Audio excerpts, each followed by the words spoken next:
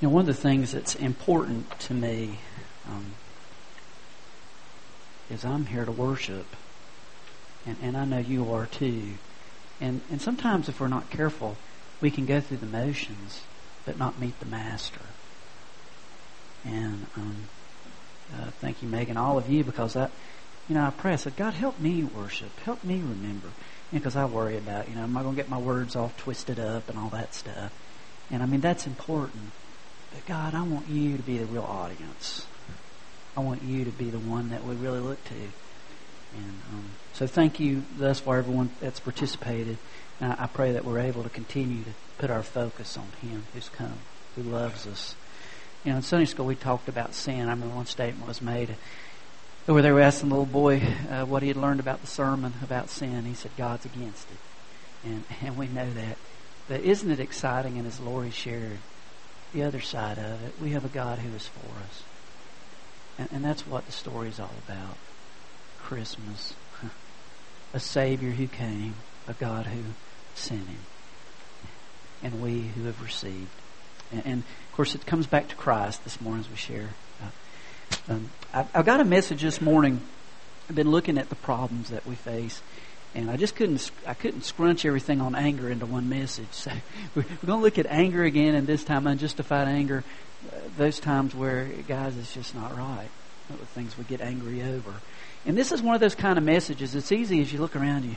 The person next to you, you almost want to nudge them and say, man, you need to hear this. Or, you think, there's somebody that's not here today, really needs to be here. Because they need to hear this. They got a problem with anger. Well, the truth of the matter is, we all have a problem with anger to some degree. So as we look at the Scriptures, and we're going to be looking at different ones, we're going to look at 3 areas of unjustified anger. And then we're going to look at ways that God can help us to not be bogged down in anger. But for a Scripture reading, I'm going to ask you, we're going to just look at one proverb as our Scripture reading. Proverbs 29:11. And ask you to stand in His honor when you find that, as I read aloud from God's Word.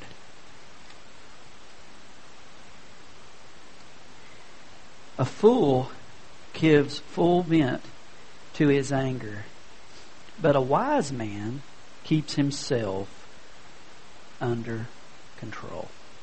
Let's pray. Lord, thank you for bringing us together this morning. Father, we believe that what happens is not by accident. No, you're behind it. And thank you that you've assembled us. And Father, thank you that we've been allowed to sing to you, to give to you, to pray to you. And Father, we want to continue as we look at your word.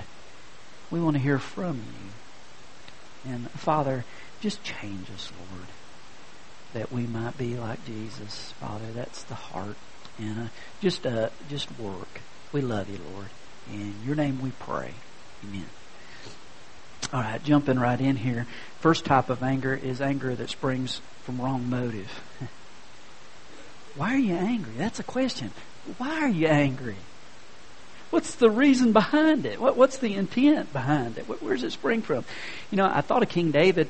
There was a time when they were getting ready to take on Goliath. And David shows up and his brothers, he's all mad. He's all upset. What are you doing here, David? You're the guy that's out there with the sheep. You're not supposed to be here. You're not a warrior. And there was a sibling rivalry. Sometimes brothers don't get along. Sometimes they pick on each other. And if you've been a brother, you grew up with siblings, the sibling stuff goes on, always has. Or you think about Saul, the king, and he had this jealousy. As it said, the people were singing in the streets. They were saying that Saul has slain his thousands, but David's his tens of thousands. And so it said he was angry. He was furious over this. You check, what's the motive there? What's behind that? But I want to look at a familiar account. It's one of the most beautiful accounts. It's in Luke 15. We call it the parable of the prodigal son, or the parable of the lost son. And I want to make mention of one of those in the account, the older brother. And starting at verse 25 to the end of chapter 15 of Luke, we encounter him. You guys know the account. This younger brother, he took off with his part of the inheritance. He squandered it all on wild living. But then he came home, and the father welcomed him with open arms, but not the big brother. That's what we're going to look at here. Let's start at verse 25. It says, "Meanwhile, the older son was in the field. When he came near the house, he heard music and dancing. So he called one of the servants and asked him what was going on. 'Your brother has come,' he replied, 'and your father has killed the fattened calf because he has him back safe and sound.'" And look at the response here. The older brother became angry and refused to go in. So his father went out and pleaded with him. But he answered his father, "Look, all these years I've been slaving for you and never disobeyed your orders. And I was a good kid, Dad. Yet you never gave me even a young goat so I could celebrate with my friends. But when this son of yours, who has squandered your property with prostitutes, comes home, you kill the fattened calf for him." A couple of things here. Number one, he doesn't say, "When my brother came home, this son of yours." See the big disconnect there as the anger. And then you see the worst. How does he know that his brother squandered the money on prostitutes? He doesn't know yet. He just came home. What's happened? He's thinking the worst about his brother. Why? He's mad. And so he begins to see things he doesn't even know yet. And that happens when we lose our temper. We begin to have this negative view that ever comes. And there was this jealousy as he feels like his younger brother is getting what rightfully belongs to him. Years ago, when Margaret Thatcher was Prime Minister of England, there was a story that her husband, Dennis, a reporter came to him and was trying to see if there might be any jealousy. With a wife that was famous and got all this attention. And so this reporter followed Dennis Thatcher around. And he finally came up to him and he said, "Sir," he said, "do you love your wife?" He said, "Oh, yeah, I do. She's wonderful." He says, "I just got one question to ask you." He goes, "Yeah?" He says, "Who wears the pants in your house?" And Dennis Thatcher said, "Well, I wear the pants, but I wash and iron them too." Here was a guy that had the right spirit. And that's a real sign of maturity. When someone else gets a promotion or someone else is noticed besides you, it's easy to well up with jealousy. But it's really mature when you're able to applaud the one and celebrate with the one who gets the promotion. That makes a difference. In Daniel chapter 3, we read about King Nebuchadnezzar. And of course, in that section of Scripture, it talks about that there's this huge image, 90 feet high by 9 feet wide, that was set up. It was this image of the king, and there was this command. Everybody had to bow down and to worship the image of King Nebuchadnezzar. And there was this great ritual, this great assembly to worship. But in verse 12, the news had come that there were some Jews who were not going to worship that image, but their worship was to God. In verse 12 we read, "There are some Jews whom you've set over the affairs of the province of Babylon, Shadrach, Meshach, and Abednego, who pay no attention to you, O king. They neither serve your gods nor worship the image of gold you've set up." Look at verse 13. "Furious with rage, Nebuchadnezzar summoned Shadrach, Meshach, and Abednego. So these men were brought before the king." What happened? His pride was offended and he became furious. What's the motive? Jealousy? Is it pride? If you can stop and ask yourself, why am I so mad? What is it that's got me going? And hopefully, if you can catch that early enough, maybe you're able to dodge that bullet. As the proverb that we read, a fool gives full vent to his anger, but a wise man keeps himself under control. Second reason, let's move on here. Another reason is when things don't go your way. It's my way or the highway, that old saying. An example of this is in the book of Jonah. We actually looked at this a couple of weeks ago when we were talking about depression. But in the book of Jonah, we discover it's just a crazy story. God sends out this evangelist to go to a city of 500,000 people. And these people were mean, hard-hearted, had no room in their lives for God. But yet God sent Jonah to preach to them, to repent, to turn to Him.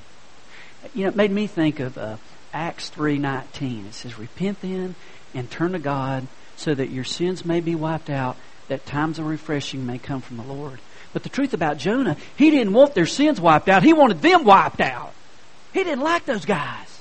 He didn't like that city, those people, and he wanted them wiped out. So he goes, God sends him. You guys know the story. I won't spend a whole lot of time on it. Swallowed by this big fish. Ends up on the shore with the fish stomach juice on him. And, you know, he's preaching. He's walking around for 3 days. Repent, repent, repent. And then he's letting it go because he's mad at them. And what happens? They repented. And there was this incredible revival. The whole city turns to the Lord. Man, that should be the time to have the biggest party in the world with God at work. Man, if you're an evangelist, what could be sweeter than that? But what's he do? He goes up on this hill and he begins to pout. God, I knew you were compassionate. I knew that if I started preaching, repent, they would repent. And you did it. God, why did you do it? You know, oh my goodness. Pout party. Ugh. He's sitting up there. There's this heat. God grows this vine to shade him while he's pouting. And you remember that whole story as it talks about in Jonah chapter 4. He sends this worm to eat up the plant. You know, the worm with teeth. And he's eating away, and I can just see Jonah, it doesn't talk about it, trying to swat that thing. And God gave his heavenly protection to that little worm, you know, until he's able to chew through the plant. And there's this feeling of just grumpiness because he didn't get his way. And yet, sometimes I'm that way, and so are you. It just doesn't go right. And you're mad about it. Nobody loves me. I can get my way. Pout, pout, pout. And that happens to us, that attitude. Sometimes it starts out and becomes like a locomotive. Just goes ahead full speed. Think about you've had a hard week and you decided that you're going to go out with, say you're going to go out with somebody's specialty and you go to a restaurant. And so you call ahead to get this reservation. And then you show up and there's this long line. And they're not able to honor the reservation. And you're standing in line and you're thinking, I hate line. This is stupid. Thinking, this is driving me nuts. I called ahead. They shouldn't be doing this to me. And then finally you get in there and you sit down. So then what happens? It's taking forever for them to bring me my food. I can't believe this. And then what happens? This place is loud. I can't even hear anybody. I can't hear the person I'm trying to talk to. I can't believe this. And it just seems to go downhill. You know, that I didn't get my way. And then you get angrier and it just falls apart. And, you know, you get grumpy. And let me tell you something. I listened to this piece on Rick Warren this morning. And he's rewritten and adapted his book that sold so many books, The Purpose-Driven Life.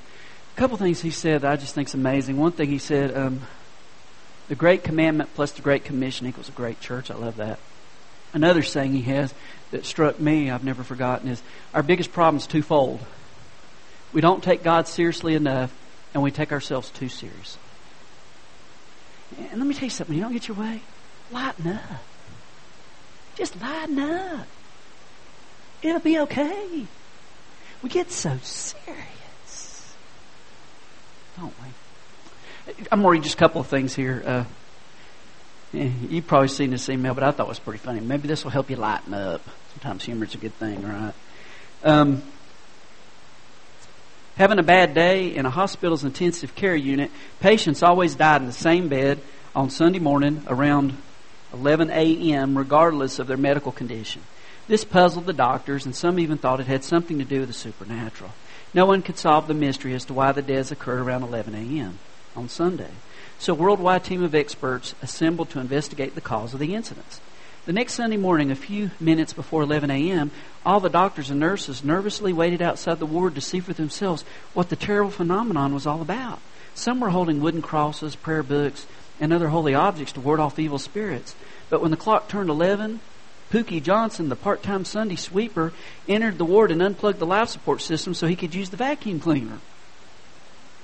Having a bad day. He goes on, he says, the average cost of rehabilitating a seal after the Exxon Valdez oil spill in Alaska was $80,000. At a special ceremony, 2 of the most expensively saved animals were being released back into the wild amid cheers and applause from onlookers. A minute later, in full view, a killer whale ate them both. Still having a bad day. A woman came home to find her husband in the kitchen shaking frantically, almost dancing in a frenzy, with some kind of wire running from his waist towards the electric kettle. Intending to jolt him away from the deadly current, she whacked him with a handy plank of wood, breaking his arms in 2 places. Up to that moment, he had simply been listening to his Walkman. Still think you're having a bad day. He says 2 animal rights defenders were protesting the cruelty of sending pigs to a slaughterhouse in Bonn, Germany. Suddenly, all 2,000 pigs broke loose and escaped through a broken fence, stampeding madly. The 2 helpless protesters were trampled to death. Still having a bad day? Iraqi terrorist Kay Ronajet didn't pay enough postage on a letter bomb. It came back with return to sender stamped on it. Forgetting it was the bomb, he opened it and was blown to bits. Feeling better? All right. Third one here. Third unjustified anger reason. When anger comes when we react too quickly without investigating the facts, it's sin. Ecclesiastes chapter 7, verse 8. 8 through 10. The end of the matter is better than its beginning, and patience is better than pride. Do not be quickly provoked in your spirit, for anger resides in the lap of fools. Do not say, why were the old days better than these? For it is not wise to ask such questions. Try not to be too eager to get angry. We live in a crazy culture. Most of us are running too many places, and a lot of times going nowhere. And sometimes the wise thing to do is just slow down. Psalm 46:10 says, be still and know that I'm God. I'll be exalted among the nations. I'll be exalted in the earth. Sometimes we need to cut off the TV or the music. How long has it been since you actually sat somewhere quiet? It's really easy to almost feel like you have to have noise, isn't it? Why? We need to learn to listen. To be able to sit where it's still and to hear God. And to be a comfort there, guys. A couple of verses here. Proverbs 14:16 and 17.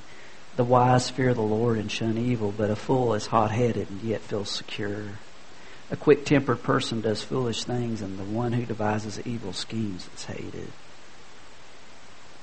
It's careless to let anger go unchecked.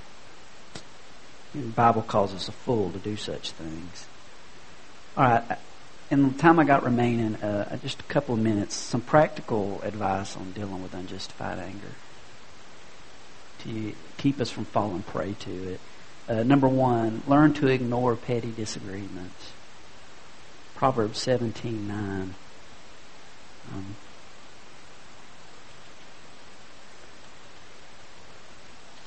Turn there, let me share. He who covers over an offense promotes love, but whoever repeats the matter separates close friends. Sometimes you can be all right and all wrong. Sometimes the best thing to do is just let it go. Cover over the offense and not bring it back. You know, the saying of, my wife gets mad, she doesn't get hysterical, she gets historical. That is not a good thing. Down in verse 13 and 14 of chapter 17. If a man pays back evil for good, evil will never leave his house. Starting a quarrel is like breaching a dam. Drop the matter before a dispute breaks out. Secondly, refrain from close association with anger-prone people. Proverbs 22:24. Do not make friends with a hot-tempered man. Do not associate with one easily angered, for you may learn his ways and get yourself ensnared. Proverbs 13:20 says, "He who walks with the wise grows wise, but a companion of fools suffers harm." You are affected by the people you hang around. If you hang around with people who have a problem with lust, and guess what? You end up with a problem with lust. Hang around people who are hot-headed, you end up with temper issues. You hang around with negative people, you end up being negative, even if that's not your natural disposition. And so there is value in keeping good company. Yeah, there's a great parable about a fly. He's buzzing around. And there's this spider. He's got this clean, beautiful web. The spider says, "Mr. Fly, why don't you come and sit a while? We have a good talk." So he's a pretty smart fly. So he says, "Mr. Spider, I'm not stupid. And you're a spider, I'm a fly." He says, "I'm not going to go down there and get stuck in your web." And he goes, "Oh, have a good day." But he looked down and he saw all these flies dancing. Woohoo! On brown paper. And he thought, well, there can't be that many flies down there dancing and it not be a safe place to have a good time. And so he's getting ready to land on the brown paper when this bee buzzes by, and he says, "Hey, stupid, don't go down there. It's fly paper. You'll get stuck." And he goes, "No way, look at them all dancing. Woo-woo." And so he goes down there and gets stuck on the paper. Just because everybody's doing it, just because there's a crowd doing it, doesn't mean it's right. Doesn't mean it's safe. Guard your heart. Guard your heart. Keep close check on your tongue. Proverbs 15:1, "A gentle answer turns away wrath, but a harsh word stirs up anger." Remember, when your mind goes in neutral, your tongue often goes in gear. Not safe. Not safe. And last one here. Cultivate honesty and communication without letting anger build up. Proverbs 28:23. "He who rebukes a man will in the end gain more favor than he who has a flattering tongue." You know, I think back to a couple of people who made me mad because they said something I didn't like. But you know what? After I got to know them a little while, I had to admit they were right. And then something happened. I began to really respect them. Why? Because there is value in someone able to be honest with you and tell you the truth. Now, that's not something you want to do in public. You don't want to shout it from the pulpit. "Hey, let me tell you about this person. Woo, woo." No, don't do that. It's something you do in private. Something you do because you care about somebody. You pull them aside privately and say, "I'm concerned about this in your life. Can I talk to you?" That's difficult, but guys, that's love, you see.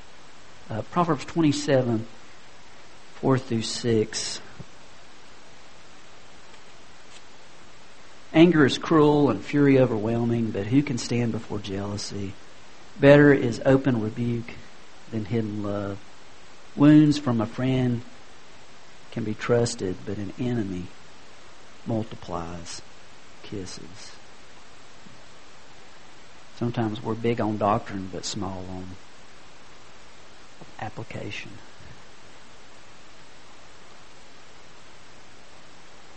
People are looking for the real thing. God calls us to be that. It makes all the difference. All right. I'm at the end here. Basically, there's two reasons for unchecked anger. Either you don't have God in your life. You're interested in God, but He doesn't live in you.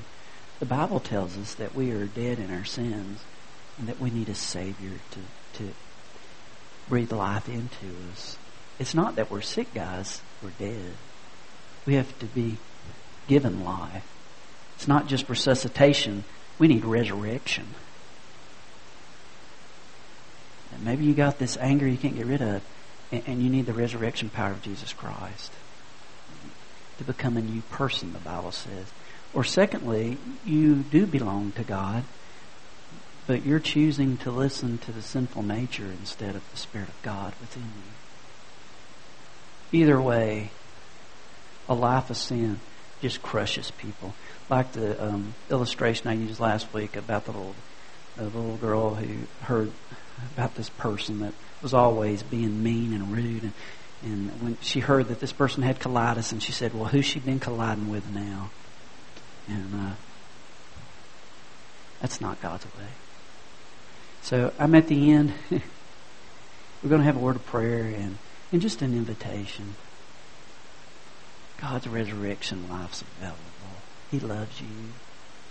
He may be against sin, but He's even more for you, and that's why Jesus died upon a cross, to provide that. And so we'd be amiss if we didn't say, as we have a time to respond, receive the gift He offers. Just say, God, I need you. Enter my life. Forgive me.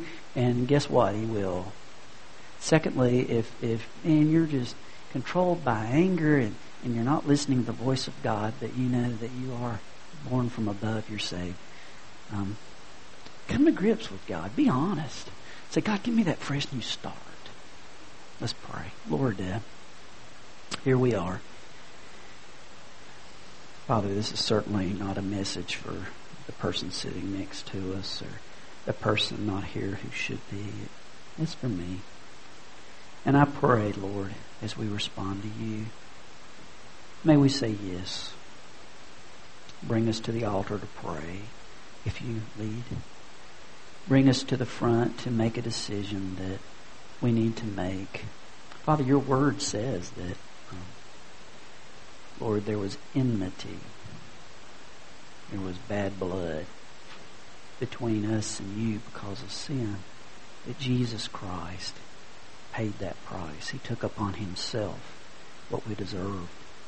And by receiving His work of eternal life at the cross, we too can join you and be free, and your anger be taken away. It even calls us objects of wrath, but no more because of Jesus. Lord, that message of Jesus, that's what we want to go out today. And I pray that you bring forward who needs to be here. Maybe one just needs to follow you, Father, to be identified with Christ. That's what baptism's about. It's saying, I want to be identified with Jesus, and I want to take that step. Father, we just want you to be at work in this time. May we stand, may we sing, may we come as you call. In your name we pray. Amen.